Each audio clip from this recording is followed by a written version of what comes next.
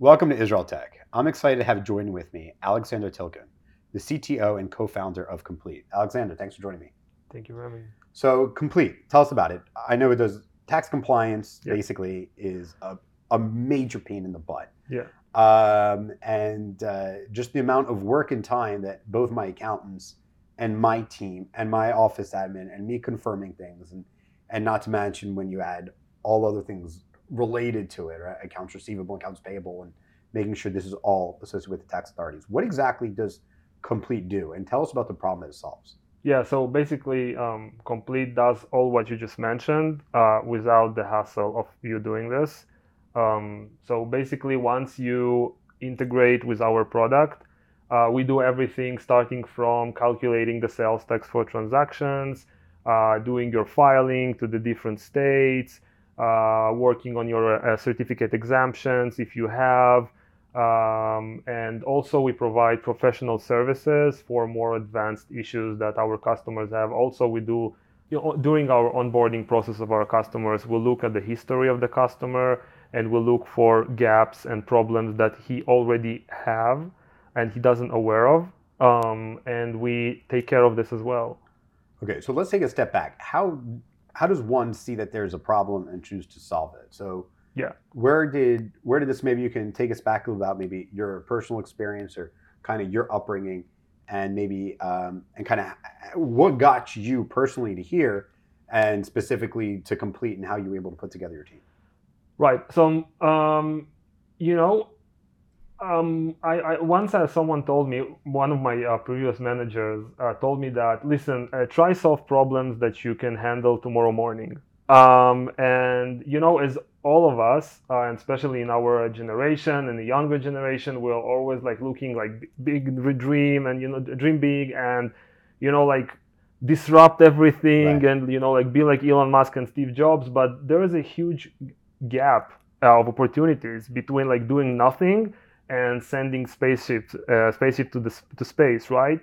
And you just need to listen to people. And I think this is in an age where everybody wants to talk and to be out there, like TikTok and Instagram and Facebook, and everybody want to influence.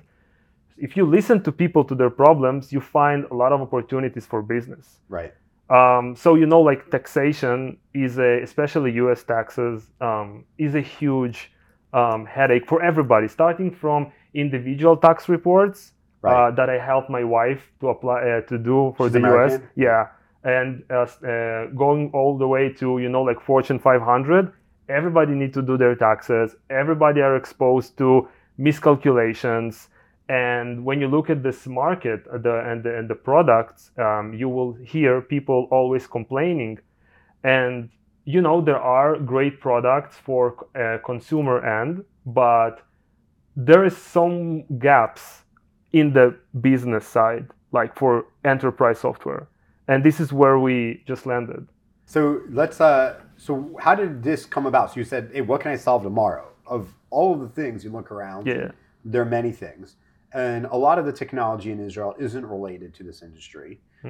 So kind of what inspired you, that said like, hey, this is something I can solve? Or how did you uniquely feel the pain of taxes? Or how did you get here? And yeah, sure. So I'll start with how did I get here? And from there, like how did I decided that it's solvable in a measurable period of time. Yeah. And how it's also like how we transfer it into a business, because not everything that is solved is a business, right? Right. Yeah. So first of all, let's talk about like this basic triangle that I guess like everybody needs to understand, that you need to have a differentiated product, you need to have you need to have a market, and you need to have some pain for a customer, something that they're willing to pay for, right? So for instance, let's take this space here, and if I'll put it here somewhere in the floor, a coffee shop, I basically doesn't have a business because there are other coffee for free. So there is a market, there is a product, but nobody was willing to pay for it because there are like free opportunities. Right. But I can give you like different, like shawarma in Tel Aviv, something like with a big brand, people will go there because it have a differentiator. So what happened is that I got a phone call from a VC, and they told me, listen, there is an interesting idea. Wait. Do VCs, slow down. Do VCs just call people? What do you mean? How do they? What's your connection? Are they Yeah, no connection. Is this a friend? Who is this guy? No, he's not a friend. I don't know. Like they just like contacted me and like, listen, there is. What were you working on when they called? Were you already? Yeah. So okay. So while I was working, while they contacted me, I was a software and embedded manager for a startup that was developing a secured laptop for intelligence organizations, and they just contacted me. I don't know how did they find me or why. You didn't ask? No. Who contacted you? Yeah, so a great girl. Her name is Tal. Tal from where? From VAT ITVC. She is like from. She was working. Tal, tell us why you contacted her. She doesn't even know. I had the pleasure to working with her. She helped me looking for candidates for.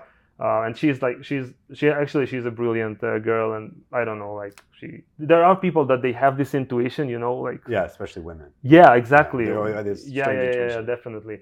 So, and she told me, like, listen, there is an opportunity. There is a VC that is looking into this interesting space, and there is this guy who comes from long history from EY. He comes from the US desk. Right. And he is an accountant, and he is a lawyer, and he has expertise in education, and they are looking together into the space, and we're looking for a complementary partner for this area because eventually it's technology, so we're looking for a technological partner. And we had several meetings together, me with him and with the VC, like to see. It's a lot about chemistry, So I found myself like sitting with his name is Tal also, and I find myself like sitting with Tal, like like every like we met like 4 or 5 times, and every time it was like for an hour, and we were just like talking and having coffee, just making sure that we're aligned, with our mindset. And I have to tell you, this is like everything, right? It's like finding the right environment for yourself, and regardless to startups, it can, as you said, it also related to your relationship with your spouse, with your friends, even in your workspace, in your university. Like everything is about like knowing who you are and knowing what is the best environment for you as a human being to thrive, right? And I had a lot of opportunities to start different ventures with different people, with a even greater resume, but I just didn't feel it doesn't click for me, things like this are tested in times like this, like when we are like, and like when half of your company is in reserves, and even people that are not in reserves, for instance, like women that they have children and their husbands are in reserve. So you need to understand that they need to run the house, and they need to be thoughtful, and this is a place where things can go down, right? Because like relationships in every aspect are tested, not when things go smooth, but where things go bad, right? So this is, I'm really happy, like that this connection happened. And yeah, so when start going back 2 years ago. So we decided, okay, that's can be a great fit. We can start working, and then so we arrived at the office. It just like I tell them like, listen, I just need all what I need is just like one MacBook, and that's it. And of course, I took the best MacBook because why not? Wow. And I just started working, and I have no idea like from like what are the in depth what is sales tax, right? Because it's a discipline, right? Like everything is a profession. And on the first week I was just like sitting, and I was just looking for like popular resources of data inside the sphere. And I was just like researching everything. And the first idea was that the initial idea that was that let's develop our own sales tax rates engine.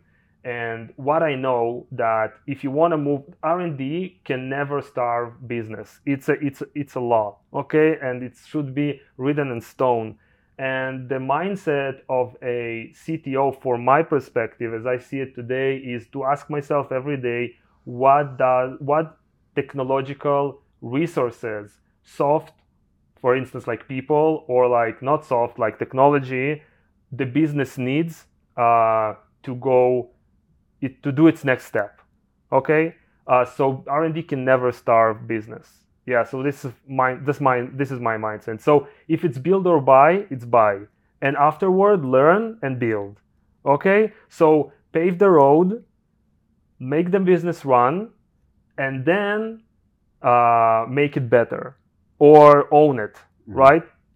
So I knew that to develop our own sales tax rates engine would be a huge blockage for reaching our first MVP as soon as possible. So what I did, I was just looking like in different resources around the web, and I found like basically 4 or 5. Some of them were. What year was this? When was this? 2 years ago. Okay. And one of the resources was it was a startup that was merged to the biggest player in the market, and they closed the service only for themselves. That was for me like a hint that, okay, I'm in the right direction, because if big companies want this type of solutions, that means they are strategic assets, okay? And then I found 3 more. One of them was, and then I evaluated the quality of the data, and I realized, okay, one of them is not so accurate. The other one was not too performing well, and then I found another one that was somewhere in the sweet spot between great performance and okay pricing, and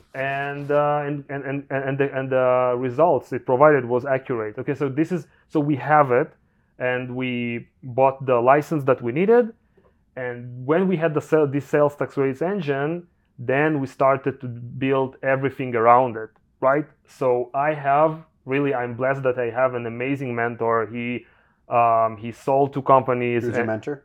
As Tzachi Zigdon. How did you meet him?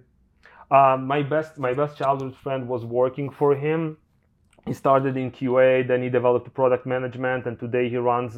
He's the VP sales of APAC. The company is called Innovid. It's actually and he's one of the 3 founders, Tzachi Zigdon, and he introduced us like 6-7 years ago, and we just had a coffee, and that's it. Zach told me like, feel free to contact me whenever you want.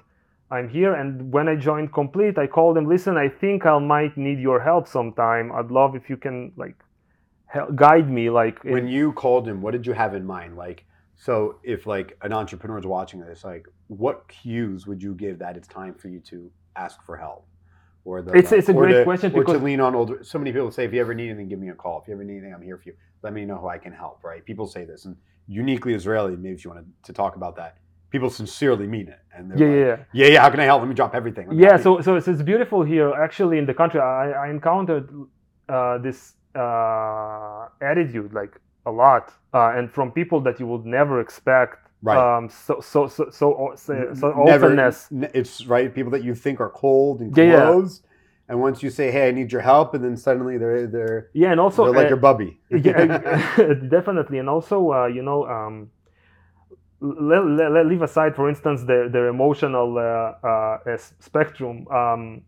They have a schedule, they have life, they have family, they have a huge business to run. Sometimes when you look at their like schedule, you can't even like put a pin there, right? And then like you ask, well, let's have a cup of coffee. Yes, of course. When do you want? Right. It's like like what, in the university together? Right, exactly. And I think I asked him like, why do you do this? Like, why do you help people like me? And he said that, listen, you have different perspectives. You teach me how to create startups. Right. Because it's a great humble approach. It's like, I watched this a documentary about Michael Jordan, right? And I think The Last Dance. yeah, and Michael Jordan, like, it's just an example, but when you listen to world grade entrepreneurs and like world grade athletes and like people who reach really the top, they are always evolving. They're always looking for the new generation that can help them understand how they think, and it's eventually it's it's a dynamic that both sides help each other. And now he started this new startup. And guess what? He's calling me and Alex, can you help me interview some guys for a VP under R&D position? Because they're at your age, you will understand better if they're good or not. So you see how it works? Yeah. So I'm learning from him, from his experience, but he's using my mindset because it's more relevant to the people that he hires. Right.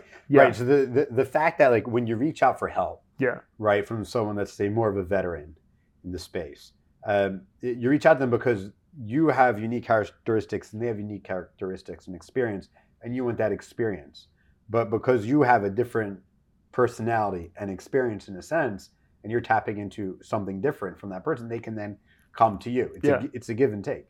But at the same time, from my experience and speaking to so many people in the industry, in the Israeli tech industries, is that, but it's not like there's no hierarchy. No. The person can be 30 years older, had 4 exits, right? But there's. But at the beauty. But at the end of the it's great. And it's also. And you can both equally WhatsApp each other and say, "Yo, I need your help with something. Can we get coffee?"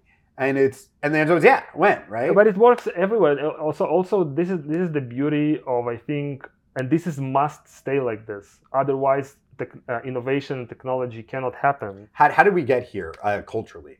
Let's talk about that for a minute. Like, I think it comes from the army, Right.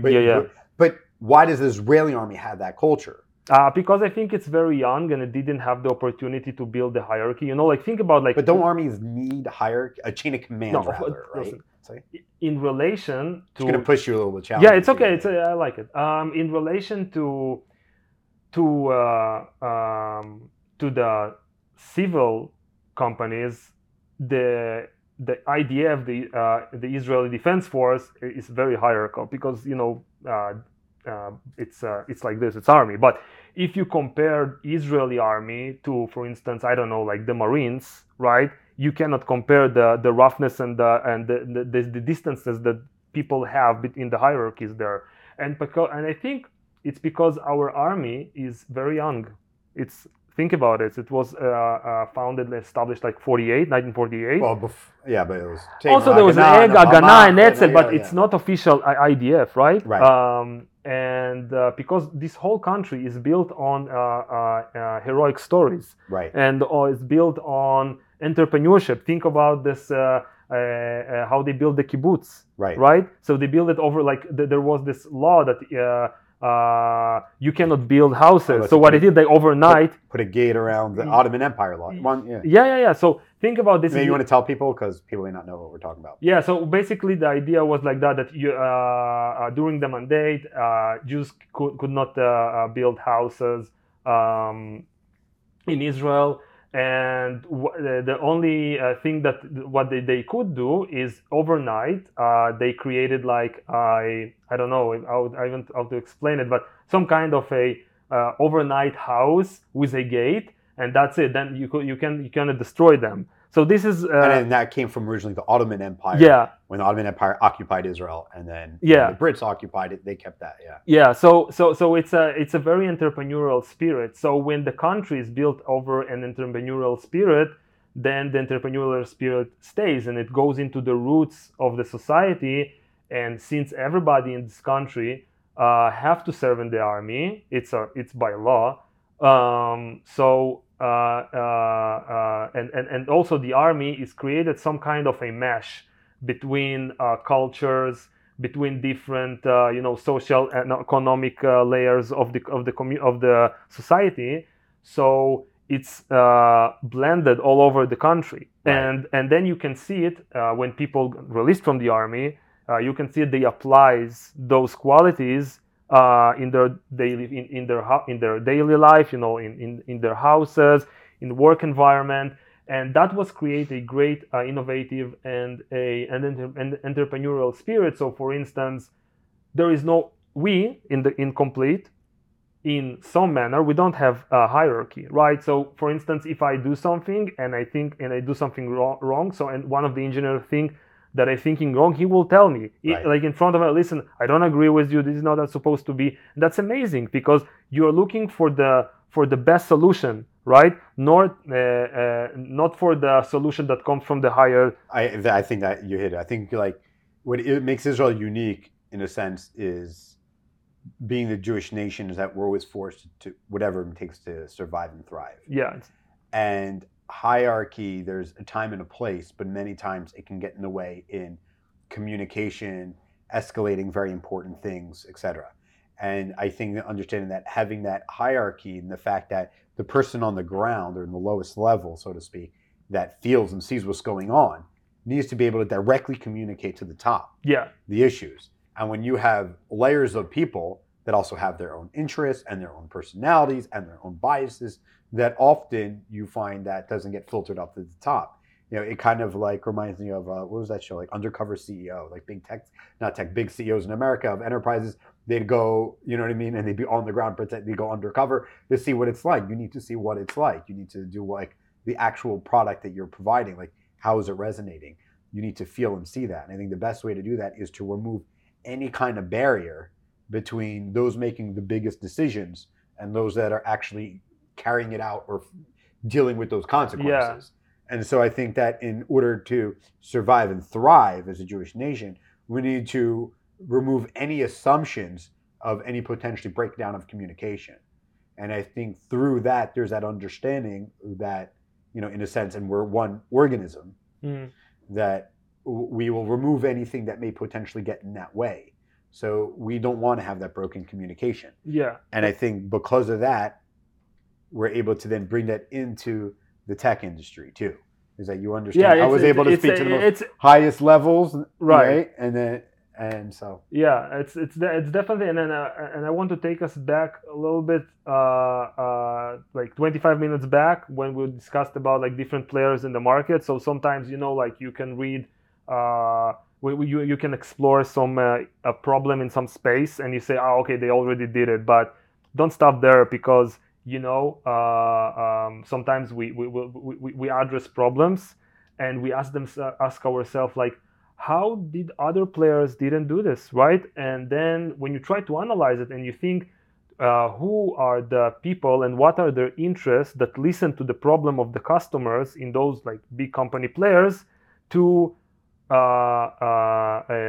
propagate those problems up until to the decision layer of management, and how many layers do they need to go through those ideas, and where are they corrupted during this process until something is decided and is done. Right. And in Israeli startup, the one who hears the problem is the one who have the biggest interest to solve them, right? So the decisions to solve problems and to be always stay on the most critical path is always tracked, like not every week, but every day, every second, you ask yourself, am I do only the most important thing that can help our business move, right? So we were talking about like the relationships within the IDF and how that translates to technology. So when it comes to VCs, in a sense, like that relationship changes. So maybe I know you started to touch on it, but you can go a little more detail. What is that relationship and the helping that you get from your VC? Tell us about who you're partnered with, maybe how much you raised, and kind of how you found your co-founders to build your team. Yeah, sure, absolutely. So VCs, it's a very interesting relationship that I learning throughout the years and this experience with Complyt. And the more I experience board meetings and board decisions, I more and more love it. Okay, a conversation with a VC. I cannot talk about all the VCs in the world. Okay, but I'm talking about the ones that I work with.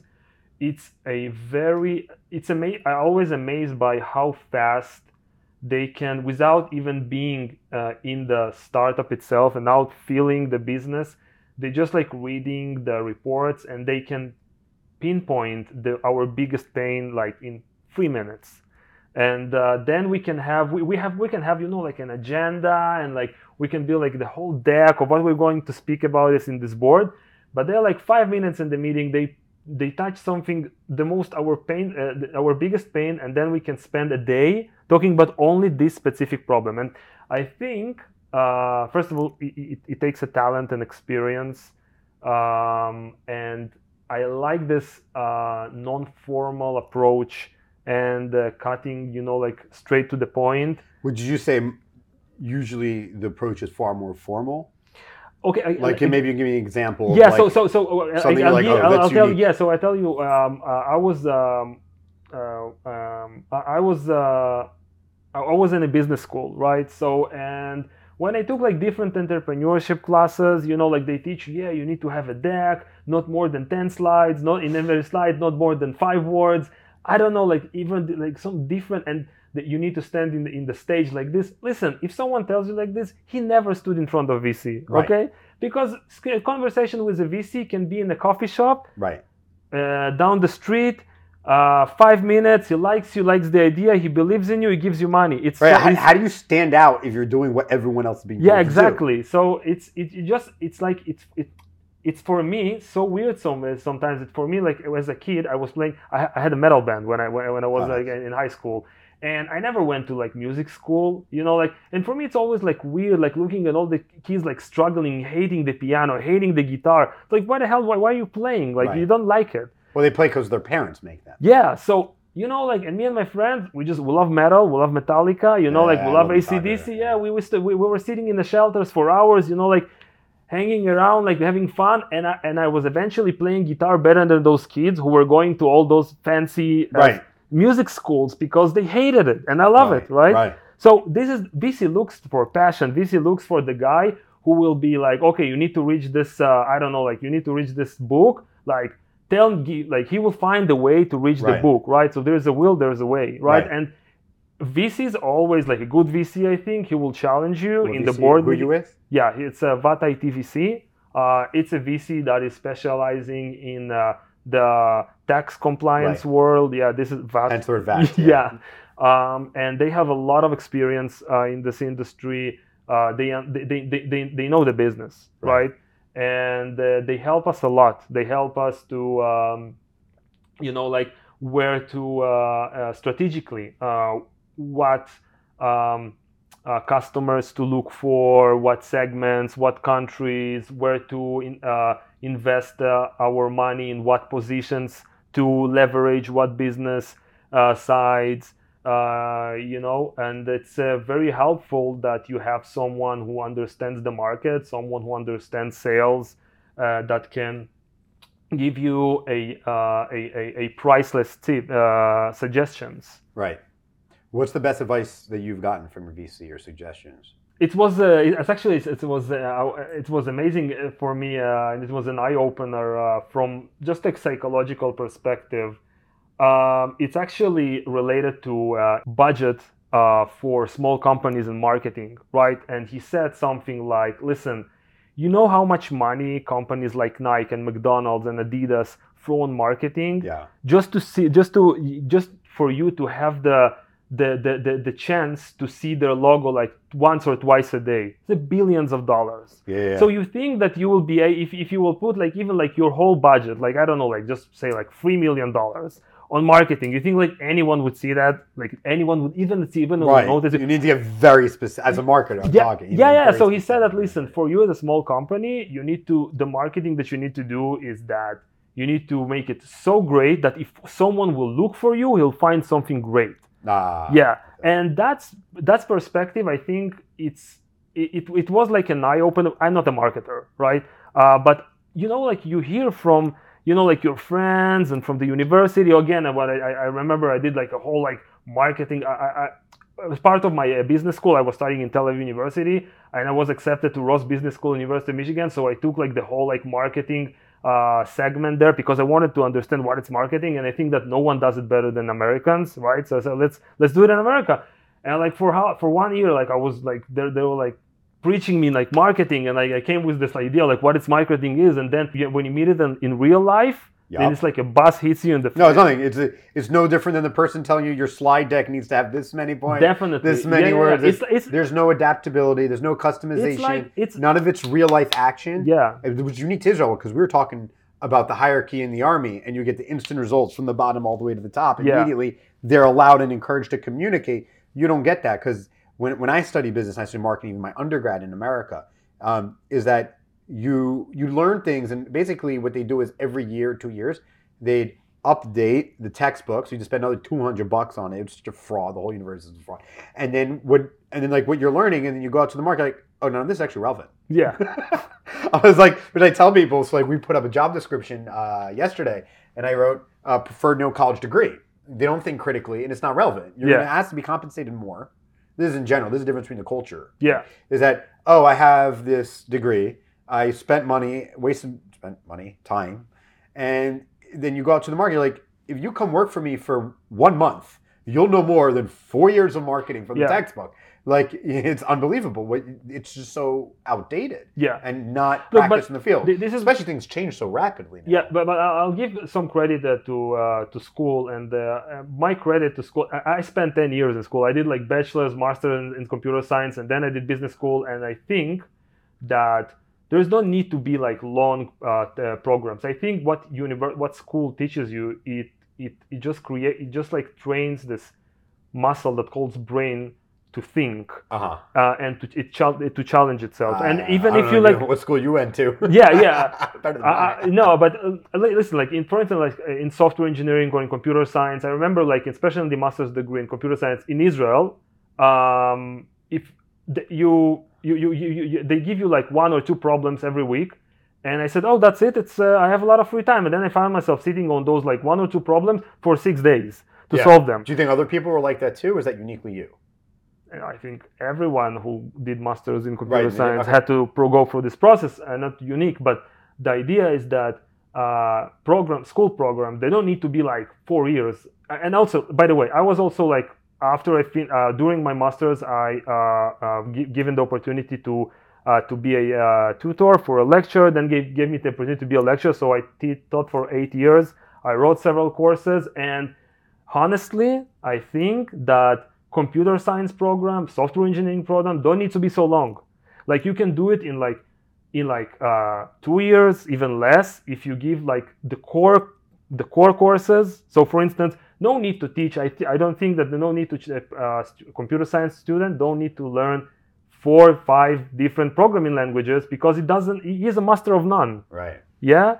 So, but give him like good courses where he will need to think abstractly, right? Like mathematical courses, when he needs to develop this muscle that to overcome obstacles, and to think out of the box, and to think critically, and to give him like problems that there is no solution, and let him write there is no solution. Yeah. Because the world didn't found the solution yet. So maybe you're a genius and you will solve it right now, but be honest with yourself and say, I couldn't find a solution. Right. Yeah. And this critical thinking that is, by the way, I heard a lot people on different podcasts from United States are claiming that this is a problem that we have right now in our society. Critical thinking. Yeah. Which is why I said I was surprised, but then you studied STEM, science, technology, engineer, math. I guess outside of that, critical thinking doesn't really exist. There is no critical thinking anymore. Largely. I mean, it's emotional. People are just emotional. Yeah, I think people. Yeah, I agree. It's hard to think, to like stop and think. We want to be distracted all the time. We don't want to think critically. We don't want to say, why did I say that? It's very convenient not to think critically. Yeah, it's not just, our brain doesn't want to. Yeah. We're looking for distractions, right? Yeah, like TikTok, Instagram. It's whatever it is, everything. You know what I mean? Yeah, like, ChatGPT, what's the answer? Right, and which is great. I mean, use the tool, but people don't even think, how can I ask the prompt better? Like, it's few people do, right? There's some professionals that still like to think hard. Yeah. But I think there's a lack of that, especially in universities, I would say, especially outside of STEM subjects. I see no critical thinking. I mean, in college, I just learned how to do a beer stand, and Yeah.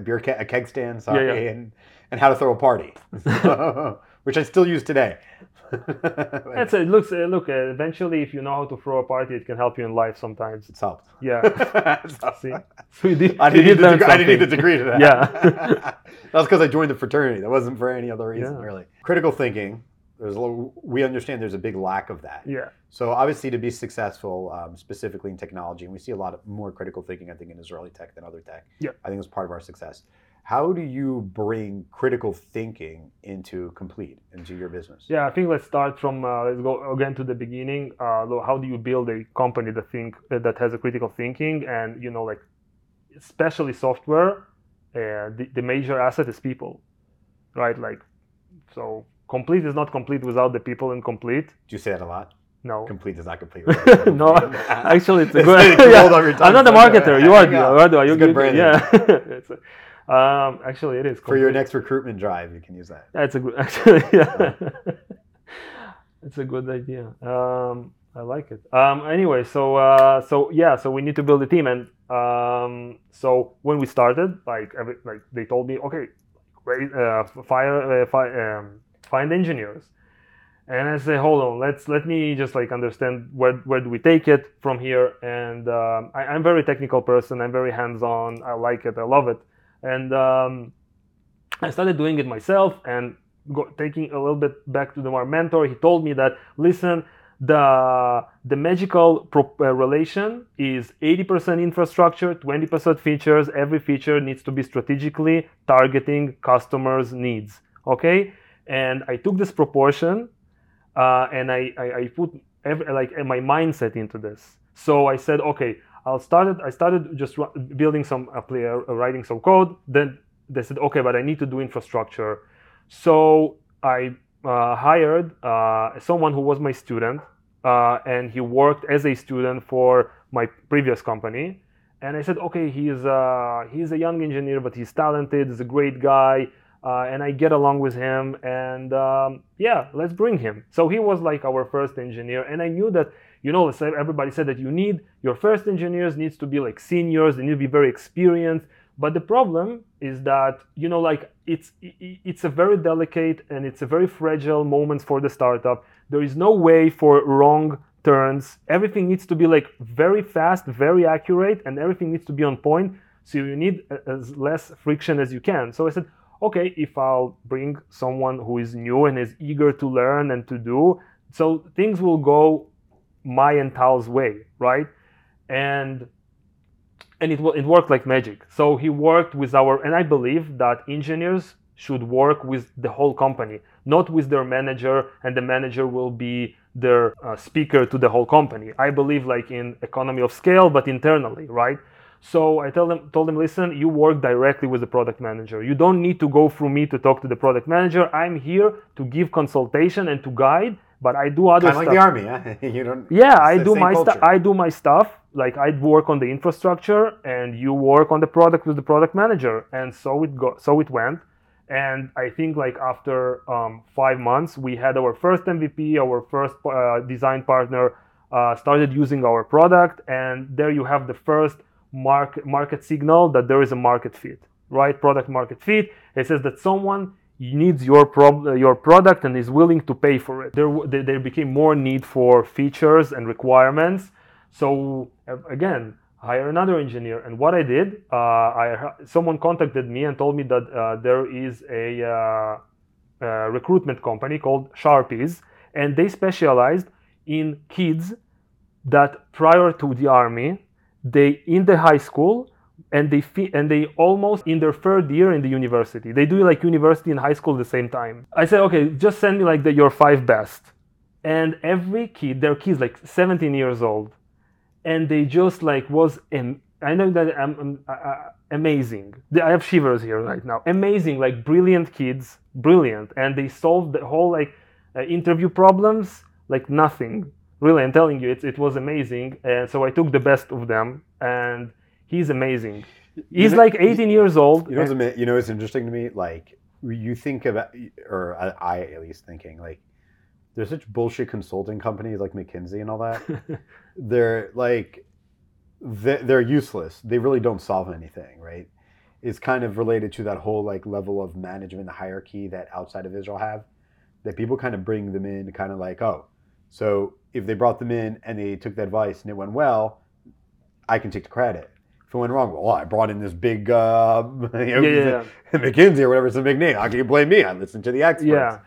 But I think at the end of the day, if you remove that kind of principal agent problem, working with these young, brilliant minds, far better to solve problems than with these young 20, above average smart in intelligence, 20s out of university. Yeah, so it's also as you say, it's very depend on the circumstance, and I think just like sometimes, like large companies who hire different consulting firms, they just don't have the infrastructure, the capabilities to understand that they want maybe to hire these prodigies. And even they do hire them, they don't know how to communicate or how to leverage this potential for themselves, right? So we did it, and he was amazing. And then we hired two guys who actually were software engineers in the army, in those intelligence units. And then we found ourselves with 4 kids, basically. Like, they're all like young, they're all like in their 25, 26.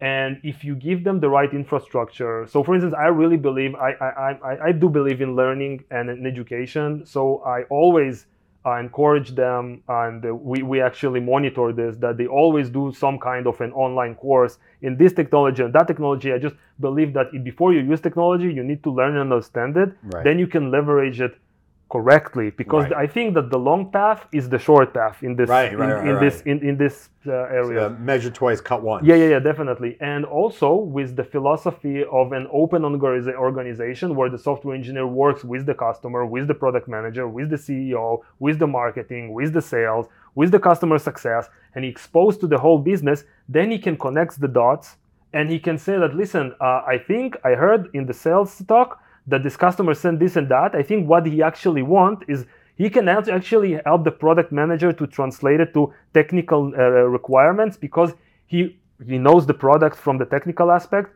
and he listens what the product needs, and he connects the dots, and I'm not in this conversation, and it just happens. Right. And it gives me the free time to think about like the future of the company, to investigate new technology, to put my mindset into better hirings for the company, you know, like to pave the road, but in different scale from like 2 years ago. Yeah, still the same infrastructure, but for larger scale. Right. So let's talk about that technology in your company.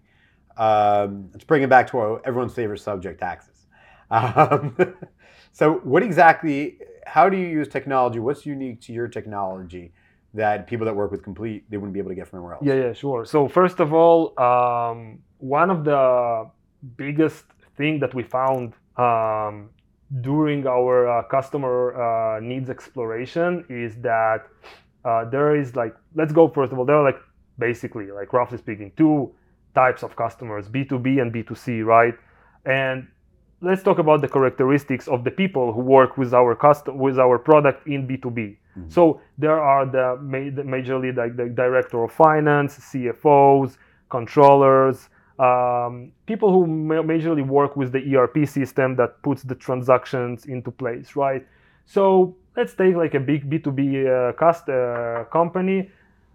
How many the transactions, like average, like they have like 50, 100, 200 transactions per month, okay? And they do it manually, right? Most of the time, okay? And this is, you don't need to have a great infrastructure. You don't need to have a great performance results. But people are looking for people that can help them solve their problems, right?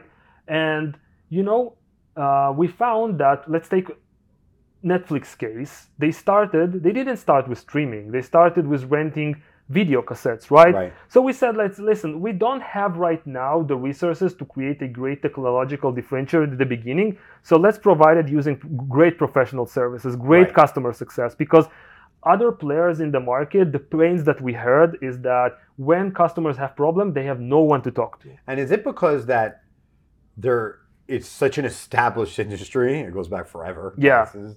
and that there's no choice, you have to use it? Yeah. It's almost like the industry's become an oligarchy. Yeah. You know in some way, yeah, exactly. So what happens is that, okay, you are working with a product, but then you're trying to contact with your service provider, but you can't find the solution because you need to go through this hierarchy until you reach someone that actually can give you help, and then they will charge you fortune for that professional services.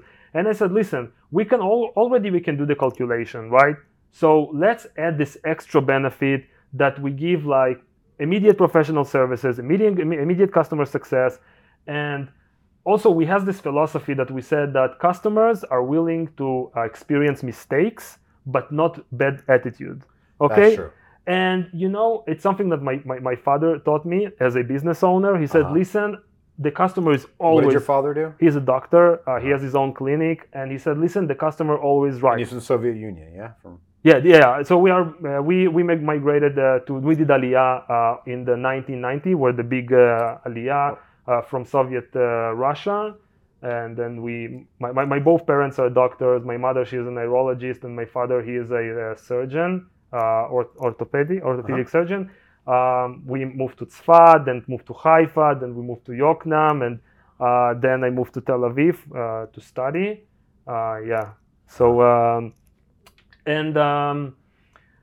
Going back to customer success, is that we said, let's start from this. And we realized that this can be a great differentiator for us, but it won't last. So what happened is that as we grew and we reached, the more customers you have, the more you get, because you have reputation, people willing to listen to you, because you already have business. And then we found ourselves in the area of B2C. Area of the B2C is different area and different requirements. And then it's not like 100 transaction made offline by someone. It can be like 2 million transaction made by the customers of your customer. And then you need to be always online. You need to be always great performance. And then the response time is critical.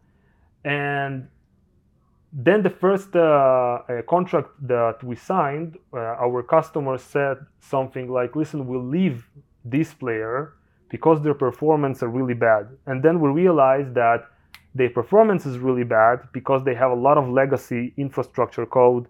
And we wait. That's a leap. Yeah. The performance is bad. How the hell do you know that they have old legacy code and that is the reason? How did you make that? First of all, there are websites when you can see the infrastructure, the technology. So is that what you did? You're like, let's do a deep audit. You went to look at all the LinkedIn profiles of the people that work there. No. Just you just can scan. But you didn't know it was the code, right? They didn't tell you that. Did you? No. So how did you research? Okay, why are they leaving them? Yeah, you want to understand, right? So did you look into the senior This is more business than tech in a way. Did you look into the senior management? Maybe they've been there too long, or they may be distracted with other projects. But what made you think to look in the code? What made you think that maybe the code's legacy? What made you think to move in that direction? Yeah, sure. Because first of all, there are tools that you can scan the technological stack of the companies. People just saying stuff, and they're writing. They're very proud of what they know, and you can connect the dots and see the majority of the people in player X. This is what the technology that they use. 1 + 1, you guess, okay, this is maybe what they do, right? And if it's a company that's 20 years old, so and you think, okay, what was popular 20 years from today? And of course they change stuff, but it's very hard to change than to write it from the beginning sometimes. Right. And as you said, the more there are people in the company, and the more there's layers of decision makers. So not all the time the decisions are genuine, right? So, and when we started building this product, we always thinking about, first of all, security. This is a must in our product. And this is a mindset that I brought from my previous companies, and we always on this. And second is performance, right? And security, high availability, great performance. Those three metrics, need to be like. Was security something your customers or prospects demanded? No, they don't know how to demand it, but That's what I'm saying. That's not something I usually yeah, hear. but That's why I asked. but you can encounter sometimes when you interact with serious companies, they that hey, for instance, they are SOC 2 certified, right? Right. So they have a CISO and some IT manager. And so they need to sign off on anything. Yeah, so they will before they sign a contract with us, they need to get an approval from their CISO, and he will ask, for instance, do those guys have a SOC 2 certified? I want to see it. Right. And if they don't, it's a no starter. No, it's okay. It's sometimes what they do, and we experienced it because on our first sales year, we didn't have a SOC 2 certificate yet. We were in the process, so we did our SOC 2 certification with a great startup named Cytel. They do a SOC 2 preparation, and our auditor was EY. So what you do, EY will create an email for you that okay, those guys are in the middle of a process. This is their date for the expected certification. For the due diligence. And what they do, you give this a formal letter, and also they send you a questionnaire that you need to answer. And then they look at this and say, okay, those guys are okay. They may be in the process, but they are serious guys. They take security and privacy seriously. Right. Yeah. Got it. Okay. So to bring it back to your technology. Okay, so those are the 3 pillars of your company. So how did you find new clients? How do we find our clients? So most of the time it started from board meetings. We have a plan, like a sales plan, what countries we want to target. Of course, we started with Israel because it's very easy. We know we speak the same language. Everybody wants to help an Israeli startup. Right. Maybe you want to talk about that for a bit? Yeah, sure. The show is called Israel Tech, so if you say yeah, so it's not only related because I don't know, like there's this constant wheel of it's not 100% true, but like the majority of the time, like people want to help startups. They want to be part of something new. They want to be part of something that might become big. And then you hear those stories that, yeah, of course I know them. I was their like second customer. I helped them build this product, and also it's a lot of eventually it comes to great relationships between people, because if you help me build my startup, then in the future I will say like good stuff about you, and I will help you back, like with whatever you need from any others. Eventually it comes down to people, right? It's a people relationship. I want to emphasize on some technological perspective that helped us in this competitive market. So I was talking about the sales tax rates engine, and I knew that we bought this product for our needs, but I knew that we eventually will build our own. So today we have our own sales tax rates engine, and it puts our product in different perspective from other products that do sales tax rates, because the whole ecosystem has a synergy of for performance in the cloud, and also like cloud cost optimization and utilization. So for instance, right now, when we have like 1.5, 2 million transactions, and sometimes we experience where there are like seasonalities of transactions. So we might have like 50, 60 transactions per second, and we are able to respond like every transaction in like 250 milliseconds. This is a great performance, okay? I don't know, I cannot explain how great it is, because our competitors is way out of scale in this, right? And this is something that, because we are small and because we had this opportunity to start from scratch and with the right mindset, you can create an amazing product that will create an amazing value for customer that will be willing to leave a great players with great reputation for a small Israeli startup. Right. I see, like, this is a weird connection, but like global infrastructure. Yeah. So up and coming developing countries, they have this advantage. They get to leapfrog. So let's say America has been established. the airports aren't nearly as nice as a developing country that can build it from scratch. So JFK in New York, right, which a lot of traffic goes through, they don't have the opportunity to build a brand new one there, and the amount of land that you need to serve New York and all that. So in a sense, it will never be the nicest, right? A new up and coming city, right, that they might be in, they're ready for international airport, even in America or wherever, it'll be much nicer. Same goes to the downtown and new towers and all that you're not getting new towers in Manhattan, really, right? But you'll get new towers here in Tel Aviv and places maybe in China and in India, you know what I mean? And maybe Eastern Europe. And so they're going to look far more modern. They've leapfrogged, in a sense, a lot of establishment. So I think that there's that unique opportunity. And I think also that culturally, the cultural of young life and energy that you get from Israel and some other developing nations, I think you'll feel it all the way up to when companies become established players. They usually have more of that innovation, even once they're more enterprise-ish, than those that have been, let's say, legacy corporations.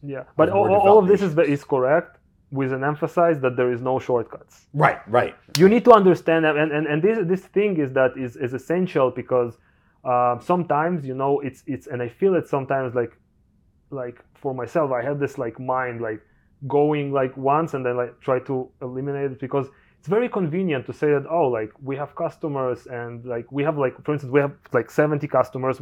This is our first year, and we signed 70 customers. We reached a 700,000 ARR.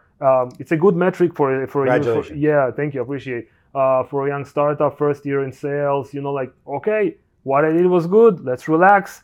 But this is exactly. This is the catch, right? Because we take going back, that this is not the Michael Jordan mindset, right? You always need to say, okay, now I have this infrastructure, I have these engineers, I have this cloud, I have everything. It's great performance, but how do I make it better? How do I make it faster? How do I make it cheaper? How do I make it I want to reach Google. I want Google to be my customer, right? After that, I want to be the U.S. government to be my customer. I don't know, but are you sure about that one? No, but I'm saying this is the mindset that you need to be find a way, always find a way. I like the NFL, big fan, and what I like about them is sometimes to listen to the bench, how they talk, and especially when they're losing. And the mindset that they put themselves. I remember very clearly when I was watching the Super Bowl. I don't remember the number, but it was the Patriots against the Falcons, and they were losing 28-3, and they eventually won, right, in the halftime. No, after the game. I don't post game. Post time. And then I was watching. They created an amazing video of the Patriots bench. How Tom Brady, the quarterback, how is he talking to his players, and how is he encouraging them, and think you're losing 28-3. It's a huge gap. It's a Super Bowl. It's very hard to come after this huge gap of in loss, but with the right mindset, how do they won, right? Of course, they're great athletes, great experience, everything, but there is this wheel of find a way, and you will find a way eventually if you will be in this mindset. But if you will say I have already 5 Super Bowls, why do I need the 6? Right. You won't get even the first. Right. Yeah. I think there's a lot of visual thinking in Israeli technologies that and you can say this about Olympic athletes, that they visualize themselves on the podium, or you visualize your success. And I think being able to have, if you don't visualize it, my wife called it manifestation. Yeah, manifestation, right? Yeah. But if you don't actively visualize it, think about it, right? And in a sense, you become obsessive to the point that you're annoying, that you need to cover it up a little bit, suffocate it, push it down a bit. That's the only way. Those that reach those levels of pinnacle success, you need to have that. And if you don't, then you just won't reach those levels. So definitely, you got to keep hungry. So where can we see? How long until you think the American government will be a client of yours? I don't know. Can we get on the record? No, I don't know. I'm just kidding. I don't think it's even possible in your industry. Yeah, I don't know. And I'm sure if I want to get involved there. That's what I was saying. You sure you want to be a customer? But we are always looking, become bigger and have better product, be bigger customer, bigger company, and expand into other horizons in this industry besides sales tax. There's a lot of stuff that we want to do. Right. Yeah. And is it so like I know America, they hired 87,000 more IRS agents a couple of years ago. Yeah, I didn't know that. Oh, you know that? No. 87,000 more. Yeah, great. Yeah, so I was gonna say that's like good for you, but everyone else it sucks. Right? Yeah. So do you have like out of curiosity, like any passions or interests about like taxes in general, like a flat tax or aggressive tax or things like that? Do you have any ideology or do you have any opinions on it? Based since you're so involved with it, you see how it takes time and energy and money and resources for companies and individuals and countries and all that. I was wondering if you have any unique insight about taxation that you have. I'd just be curious. No, not at that point. And again, we explore new business opportunities like in the future, like the way we want to expand our business, because sales tax is great, right? But when you talk to customers, they're also like, hey, what about this area? And what about that? When you will do this? And and we're more like looking into expanding in the future. But first of all, we believe that I don't like to be a master of none. Like if you want to do like be the best at like sales tax, do the best sales tax in the world. When you occupy this, like start thinking. Then you can branch out. Yeah. Do you see yourself branching outside of America or no? Because it's a whole radically different. It's like a whole new market. Sure, absolutely. Why not? With this again, it's an internal conversation conversations that I don't want to emphasize about them so much, but definitely, like if there is a business opportunity and it's worth the resources, the time, the money, and we'll do this. So you're talking about like maybe expanding other markets and other things. But let's say someone's trying to grow and build a career, like where to start. Yeah. What advice would you give to a young tech entrepreneur, their first time trying to get out? First of all, create like your own. Be a professional. That's the first thing. That's the essential, right? You cannot run an accounting firm without being a good accountant. Right. Yeah. So that's my mindset, and also I see it works great for me here. I managed to attract talents because they look, hey, this is Alex, I like his experience, he knows stuff I don't know, I want to learn from this guy, right? And that was my mindset when I was a new fresh engineer. I was looking to work like for people who like did stuff, right? So as we go back to the army, you wanna be in a unit where like the officer, he did stuff, he knows stuff, you want to learn from him, right?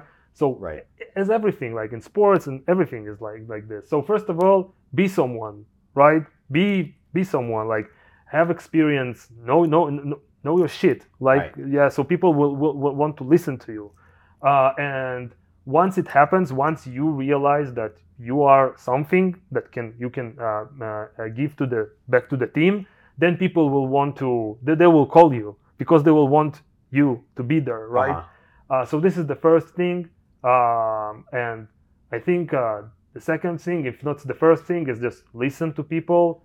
I know it's a very again, we're going to the beginning of our conversation, but I know we all really want to talk. We all really want to say what we think and to get heard, to go to the stage, to have the suit and to give this deck to the VCs. Life doesn't work that way. Like, I'm telling you the truth. My three first board meetings, I think I said like 2 words, including hello, really. Just like listen, understand the environment, listen to people that is more experienced than you, learn from them, take notes, like pave your way through actions, not from words, because like it just like it will happen for you, right? Always explore. That's my mindset. Like for instance, my little brother right now, he's in Stuttgart. He's doing the stage. He's a medical student, and I told yesterday my mother that I really like that he's always traveling somewhere, always experiencing, always like changing his atmosphere, and that's what makes you like an interesting person, right? And I think this is the mindset. Let aside of tech, of an entrepreneurial human being, like in everything. You're building character. Yeah. Love that. Yeah. Alexander? Yeah. Thank you so much. Yeah, thank you.